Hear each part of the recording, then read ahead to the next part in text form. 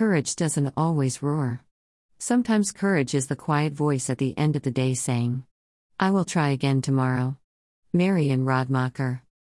Courage is losing someone you love and going on, wobbling, sad, lonely, but moving on a step at a time. Courage is losing an animal whose life you accepted as family, going through that pain, and moving on in life, accepting the pain, knowing you have changed for the better. Courage is getting up and going to work to support self and others you care about. Courage is telling the truth when you'd rather not.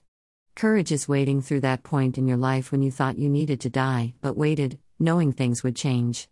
Courage is not reacting in anger, but tempering your response in kindness. Courage is knowing you have stage 4 cancer, yet your focus is on others and making sure they are okay. Courage is knowing there's no point to any of this, and yet caring so deeply that sometimes you cry. Courage is knowing we lose everything, every single thing, and get up and embrace all the possibilities and probabilities anyway, embracing the only life you can, the one you're living today.